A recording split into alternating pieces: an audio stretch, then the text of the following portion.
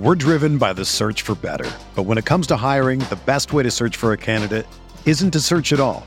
Don't search, match with Indeed.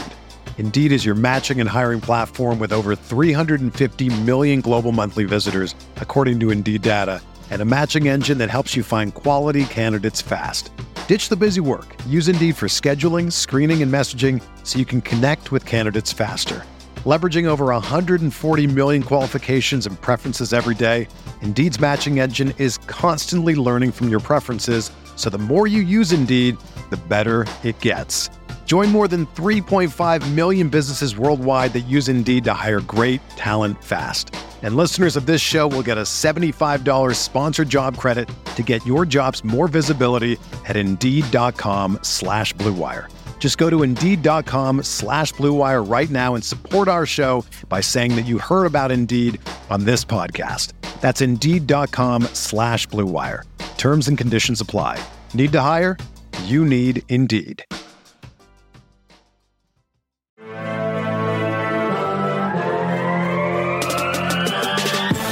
20 minutes a day, 365 days a year.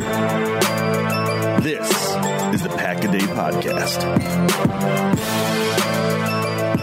Welcome back to another episode of the Pack-A-Day Podcast. You can get all your Pack-A-Day updates by following us on Twitter at Pack-A-Day Podcast. And remember, you can subscribe to the podcast on Apple Podcasts, Google Play, TuneIn, Stitcher, or Spotify. And of course, you can always check us out over at cheeseheadtv.com. I am Kyle Fellows, and I am joined by my co-host, just one of them tonight, Andrew Mertig. It's a Friday show. We're excited to be back with you guys post-draft. How you doing, Andrew? Doing really well. It's crazy to me that the draft was a week ago. It feels like it was a month ago. Totally. And we know who's on the Packers roster, right? We got to break down the day one Packer picks last week. And I got to do the YouTube show on Friday as well. So I feel like people have heard a lot of what I think about the prospects. But tonight we get to talk about two. One that I barely touched on last Saturday's YouTube version of the show, and then also one that I haven't talked about at all. And I think that's going to be really interesting. It's going to be a lot of fun, and you have a little bit more. You sound great, but you have a little bit more of an echo to you right now. Is there a reason for that? I am in a completely empty condo because all of my stuff has been shipped to California. So it's going to be an interesting week for sure, and I'm really hoping to be back on next week's show because hopefully the internet's set up when I get there.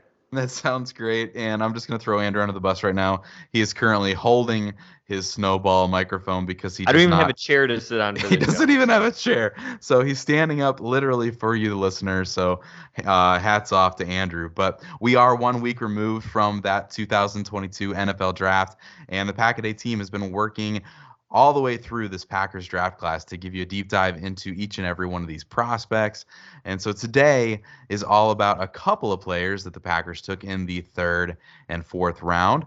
At 92, the Packers took offensive lineman Sean Rhyan from UCLA. At 132, their first of 2 selections in the 4th round, they selected wide receiver Romeo Doubs out of Nevada.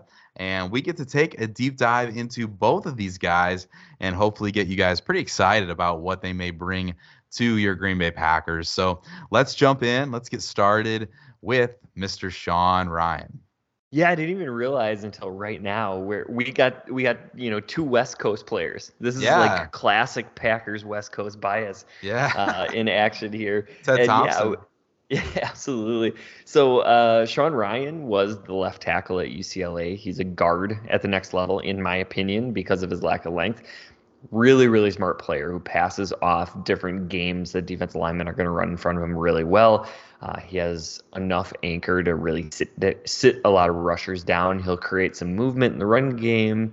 I think he's a pretty fluid mover, and I really like that element at the next level. So, you'll talk about the testing a little bit. I think that shows up on tape for sure.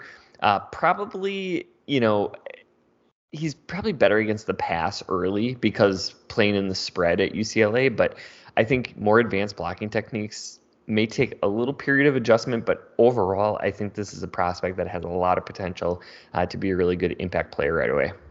Yeah, and Ryan's background is really, really interesting. Growing up, he was all about baseball and rugby. He really didn't start playing football until high school, but was that multi-sport athlete before football became his game. And it's interesting, he could have pursued actually the U.S. Olympic rugby team, but he chose not to do that. That was kind of something that was open to him, but he chose a different path, and he actually set records in high school for discus and shot put. Ryan talks about that rugby background and really gives it credit for what allowed him to get to where he is as a football player and the success that he's found at offensive line. But there's really no getting around the fact that Ryan is a special athlete, right? His RAS is 8.17 if you run him as a tackle, but if he's that guard that we're talking about, he's in that 9.35 area. So vertical jump of 33.5 inches was the best of any offensive lineman at the combine. So some pretty impressive numbers all around. It was really fun on Twitter today. I saw Andy Herman throw out a comparison of Josh Sitton and the comparison, with those measurables, the RAS. So, I mean, that's a fun one to get excited about when you start talking about someone like Josh Sitton. Yeah, and I was actually just about to bring that up. So good call on that. The difference between the two, really, if you look at their athletic measurements, was 7 bench reps. That Justin had like 28 and Ryan had 21. So, I think the play power shows up on tape enough, right? But you don't think of this guy as a classic mauler. He's more in that like move. I hate the term finesse because he's not a finesse player, and really no offensive lineman is a finesse player. But he uses his movement skills and leverage a little bit more than just raw power. And I have heard, right, like just stick him at guard, don't make him cross train, just give him the opportunity to win one of those starting guard spots. But it's always my opinion that you have to give a player a shot at tackle if they have that base skill set and let them fail into guard. And my philosophy comes from David Bakhtiari, because leading up to the draft, everybody said, this guy's a guard, don't take him early. He's a guard.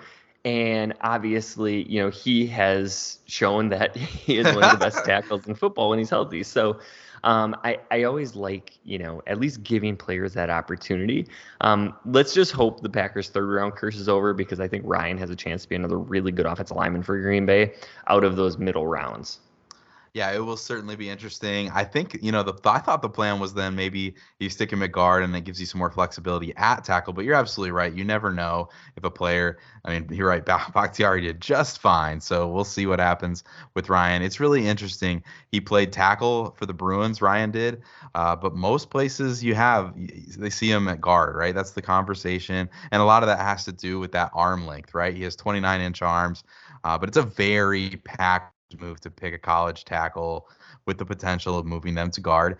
He has started 31 games over the last 3 years for UCLA, so he loved it. And I wish I could remember who I would give them credit, but someone noted that Packers' new offensive quality control coach was with UCLA last year as their assistant O-line coach. So he knows Brian really well, obviously has that connection, and a really big piece of maybe why they felt comfortable making the pick. It's a really interesting connection there. So that's Sean Ryan. Ryan will be wearing number 75 for the Packers. Of course, the number you wear is an incredible indicator of the success or lack thereof that's ahead for you. So, Andrew, what do we think of number 75 going to Sean Ryan?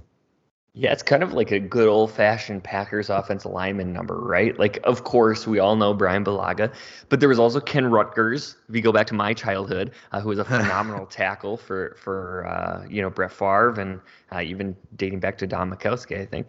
And going back to the Lombardi days, Forrest Gregg wore 75. He also wore 79, so I don't really know like when he wore which number, but I remember him as a 75. I'm not that old, Kyle. I don't remember him as a 75. I've seen pictures where Forrest Gregg is wearing 75. No personal experience there. However, it's a little weird to see 75 at guard, right? Like, I can't think of a lot of guards wearing 75, but, hopefully he makes it at tackle. But if not, maybe it's something I can get used to. Yeah, so it's really funny you say that it's really not a guard number. Brandon Scherf was, with the Redskins. Right. No. Listen to me though. This is funny because he wore 75, but it was a tackle that was projected to play guard, right? So he takes 75, plays his years with Washington. He just signed with the Jaguars. You know what number he's wearing?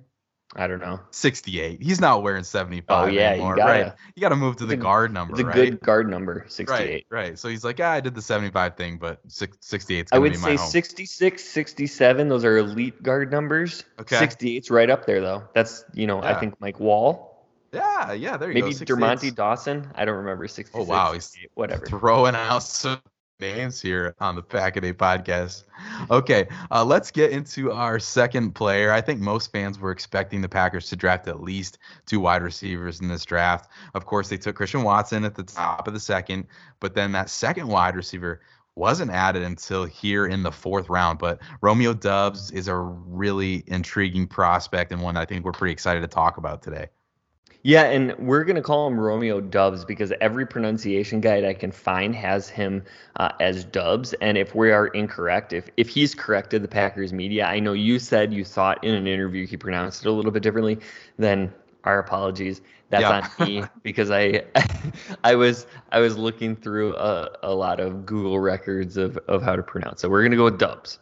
To me, he's a deep play threat. He's a threat to run past defensive backs on every play. And he has high pointing ability to make the catches when he does so. He's explosive with the ball in his hands. If he becomes a more refined route runner, I think he could be an incredibly impact player. I had in my notes MVS-ish to start career, right? When I said, how could the Packers replace MVS when he first signed with Kansas City, I said there's a few guys in the draft, Velus Jones and Romeo Doubs. And Jones is old, and he ended up in Chicago. He's going to be like a 25-year-old rookie. So not in the normal Packers thresholds. But this is a guy that I had identified as that big, tall, fast wide receiver. And I know a lot of people are throwing out the MVS comps for all sorts of players in the draft. But this is the one that made the most sense to me.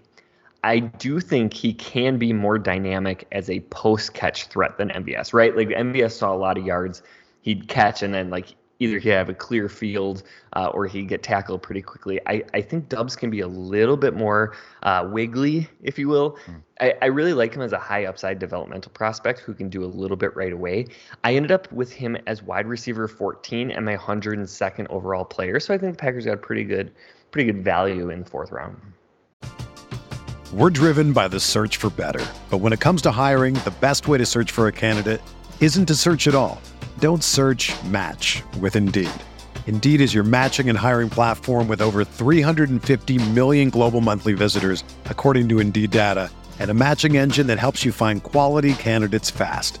Ditch the busy work. Use Indeed for scheduling, screening, and messaging so you can connect with candidates faster. Leveraging over 140 million qualifications and preferences every day, Indeed's matching engine is constantly learning from your preferences, so the more you use Indeed, the better it gets. Join more than 3.5 million businesses worldwide that use Indeed to hire great talent fast. And listeners of this show will get a $75 sponsored job credit to get your jobs more visibility at Indeed.com/Blue Wire. Just go to Indeed.com/Blue Wire right now and support our show by saying that you heard about Indeed on this podcast. That's Indeed.com/Blue Wire. Terms and conditions apply. Need to hire? You need Indeed. When you need mealtime inspiration, it's worth shopping Kroger, where you'll find over 30,000 mouth-watering choices that excite your inner foodie. And no matter what tasty choice you make, you'll enjoy our everyday low prices, plus extra ways to save, like digital coupons worth over $600 each week. You can also save up to $1 off per gallon at the pump with fuel points. More savings and more inspiring flavors make shopping Kroger worth it every time. Kroger, fresh for everyone. Fuel restrictions apply. It's interesting to reflect a little bit on the departure of MVS in all these conversations, right? Because we talked about Christian Watson gets the MVS reference, even though so many people have said totally different player. It's really not fair to even think that that's his trajectory at all. So much more creative after the catch, so much more wiggle, just not the same player. But we talk about this with Romeo Doubs as well, that okay, there's an MVS beginning, but there is a higher ceiling than where MVS is probably capped probably can see for the Packers, like MVS is a great player, so valuable to the Packers. But when you can see the ceiling on a player, it's probably hard to pay that when you can already dip into the draft and see a little bit higher ceiling on some of these guys coming straight out of school. But like you said, Dubs can absolutely fly. I know the pro day 40 time is 4.47, which obviously isn't breaking any records, but he was always getting behind the secondary on tape. It was just a regular thing that you saw. And so with his speed and height combo, he really is a threat to win deep, like you said. He's going to be a problem on those go routes. And then also working the sideline, I think with some time, like we acknowledge this is not going to happen day one, but with some time, I think he and Rodgers can connect on some of those back shoulders and some comebacks. I think I was really impressed with how he caught the ball in traffic as well, right? So Carson Strong forced some throws to him over the middle a couple times. He did a really nice job making some tough catches in traffic. He also has a couple highlight moments on film where he just completely goes up and gets it above the rim. And then this is a bonus, and I think this is a big deal. He may be the special teams contributor that we were looking for in this draft. We knew that was going to be an emphasis for them to get better, and they did that in a couple different players with a couple different picks. But Dobbs, I said Dobbs, I'm getting it wrong. Dubs absolutely provides that special team influence, right? He had the 6th highest punt return average in college football in 2021 with 14.2 yards per return. So lots to love there. A very good returner. I'm pretty excited about this pick and what he can bring for this team. Yeah, that's really interesting. I think, the potential contribution as a kick returner alone is worth the pick in the 4th round. Sure. And then you talked about all of the upside in the receiving game. And so I think, that gives him a higher floor than you normally would look at with a prospect like this. So, yeah, I mean, I think that's all really interesting to add to the conversation. I was also just going to throw out, I love looking into these player interviews, right? And Dubs is a really, really fun interview. He super laid back, super humble. He doesn't really talk a lot, kind of a quiet guy, but teammates and his coaches all say that he's all business, very committed to his craft. But of course, we got to talk about this. Dubs will absolutely be wearing number 87 for the Green Bay Packers. We talked about 75 for Sean Ryan. What are our thoughts on the number selection of 87 here with Dubs? Man, the audacity that he would choose the number of the great Robert Brooks. How could he? And I just want all of you to, how could they give Jordy's number away, folks? To remember, I mean, first of all, of course, Jay Sternberger, but we need to remember Robert Brooks wore it first. Jordy Nelson took Robert Brooks' number. And when I was growing up, Robert Brooks was a pretty big deal. Yeah. So, it's okay that other people wear the numbers. They can't retire everything, right? We love a lot of Packers. And, I think Jordy has a chance to – he's definitely going to be a Packer Hall of Famer. And so it's fine. I personally like I like wide receivers that wear the single digits and the T numbers. I think that looks sleeker. But, if you're going to pick a number in the 80s, I think 87, perfectly fine. Yeah, and I'm totally guilty of leaving Robert Brooks out of this conversation. I tweeted that I think 87 is a great classic number. I referenced Jordy, of course, but I mentioned, Ed McCaffrey and Reggie Wayne.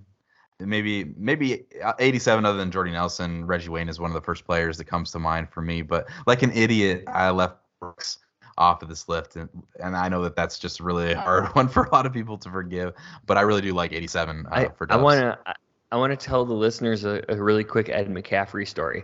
I have no idea if this is true or not, but they said it. I think it was on a Monday Night Football broadcast, or maybe it was Summerall and Madden. I don't remember. But they always said that Ed McCaffrey would get shoes that were 1 or 2 sizes too small and then cut the big toe part of the shoe off and then just tape over it. Why? And the idea was the shoes were lighter so he could run faster. No. Yeah, no, that was a legit story. Whether or not it was true, I don't know, but they did keep showing his shoes during the game and he had tape over them. So, what? That is crazy. Is that not the most insane thing you've ever heard of? And how do you not get your foot stepped on? Oh yeah, there's serious things that you're putting up with there to get through that. That's commitment to your craft right there, I guess. You bring up Ed McCaffrey, and that's where my mind goes. Also, the Packers had one of his sons, Max, on the roster for Max. Cup of coffee. Hot second, yeah, that's good. Yeah, his other son is doing okay, I guess. Yeah, well, if he'd ever stop being hurt and that's true. My fantasy football teams, that'd be great. Anyways, so we haven't had a chance to really talk about the draft. We got to talk about the first round last week. And so I just wanted to wrap this show up with a really quick overview of what our personal thoughts on this year's draft class are. And, you can go back to last week and check the show out. I was not super thrilled with the Quay Walker pick. But I can certainly see why they did it. He has the potential to take that kind of Rashawn Gary trajectory, but at off-ball linebacker. And in 3 years, we could very well be saying this was an absolute steal, maybe the steal of the first round, right? There's the other possibility, too. It's a risky position, but if you're going to take a risk, I guess going with that like crazy athlete, that has value. I did like the Devonte Wyatt pick. I'm shocked that they went out of their age preferences, but he has a chance to be that rare defensive lineman who has an immediate impact in their first year. I think the rest of the draft was just super fun, right? They overpaid to move up to get Watson, but I like what he can provide immediately, and then also that potential for the future as like the rarest of athletes. And, with their hit rate on offensive linemen, it's easy to expect one of Sean Ryan, Zach Tom, or Rasheed Walker to be an immediate starter. And you have to figure at least one other is going to be a solid depth piece. So I like what they did there and not even having to invest a really high pick. Dubs and Egnabore, who I'm sure I mispronounced that. Haven't looked that one up, Kyle. Could be helpful depth pieces. And I think Tariq Carpenter becomes the core special teams dude this team really, really needs. By the way, was it you that mentioned Carpenter pre-draft, or was it me? Yeah. It was you. It was me. Yeah. Good call on that one. I meant to give you a shout out on Twitter, and I totally forgot. So this is your shout out. Hey, it was easy, though. It was a pre-draft visit. So, I mean, I just had to go through the pre-draft visit list. So, you know how it goes. Yeah, they hit on a lot of those. That's absolutely true. I agree with you that it felt like this draft got better and better, really, as far as value is concerned, the further they got into it. My favorite thing about this draft was the way that Green Bay handled picks in the third round and later, honestly. It felt like they just kept letting the players come to them and genuinely took the best players available. They were just drafting good players. And I don't know that we have always seen that, right? This is not a criticism because I love Brian Gutekunst. I think that the Packers draft incredibly well, but Josiah DeGuara kind of felt like a predetermined pick a few years back in the third round, and Kamal Martin kind of felt like someone that they identified that they wanted to take ahead of time when they were on the board there in the fifth round with Martin, and it just kind of felt like there were other players that maybe were a better value. But this year, man, Ryan at 92, Zach Tom at 140, total steal there at 140. Kingsley I was gonna get this right and then make fun of you, but now I can't. Enagbare in the fifth round. Many people had this guy as an edge rusher in the third round, right? Rasheed Walker in the seventh. People thought he was going in the fourth at the latest, maybe like a third round pick. It just felt like Green Bay got value throughout this draft. And I'm sure that Green Bay didn't come into draft weekend expecting to draft 3 offensive tackles, but the talent just kept falling to them. And I love that they just scooped it up. So definitely some unexpected picks early that Andrews talked about, and we'll see how all that plays out. But maybe one of Goody's best drafts yet when considering value. Yeah, and, I'm always super jealous of the way that the Ravens draft, right? It's just best player available, put him in the shopping cart, check out. There's no messing around with like, okay, we need this position, so let's take somebody here, even though it's a little bit of a reach. And I felt like, from really the second round on, that's what the Packers did. They identified they needed to move up to get Watson because that was their guy, and they went and they did it, even if they had to like quote unquote overpay a little bit. Then from the third round on, like just value after value after value. Every player that I was like, how are they still around? The Packers just moved in and snatched up. And I like what they did in the seventh, too. I mean, Rasheed Walker, that has the potential to be a really, really, really good value. But then, identifying somebody like Tariq Carpenter and saying, okay, this is a guy who could be very impactful on special teams. And I agree with you. I really liked what they did all the way around. But that is all the time that we have for today. This has been the Pack Day Podcast. You can find Kyle on Twitter at Packer_Pundit, and you can find me at Andrew Mertig. Remember to also follow at Pack Day Podcast. You can catch Kyle, Maggie, and myself every Friday. And next week we'll be back breaking down more of the offseason. Thanks for listening. And as always, remember...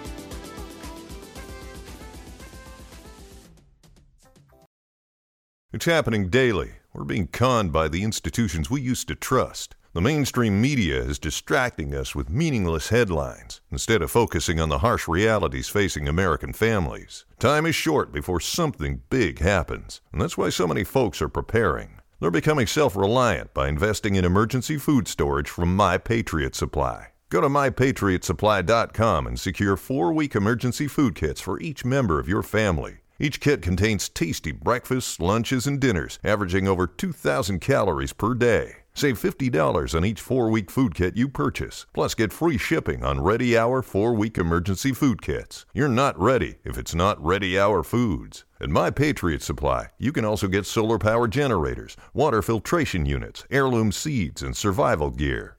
Order by 3 p.m. and your unmarked boxes ship the same day. Shop MyPatriotSupply.com today. MyPatriotSupply.com.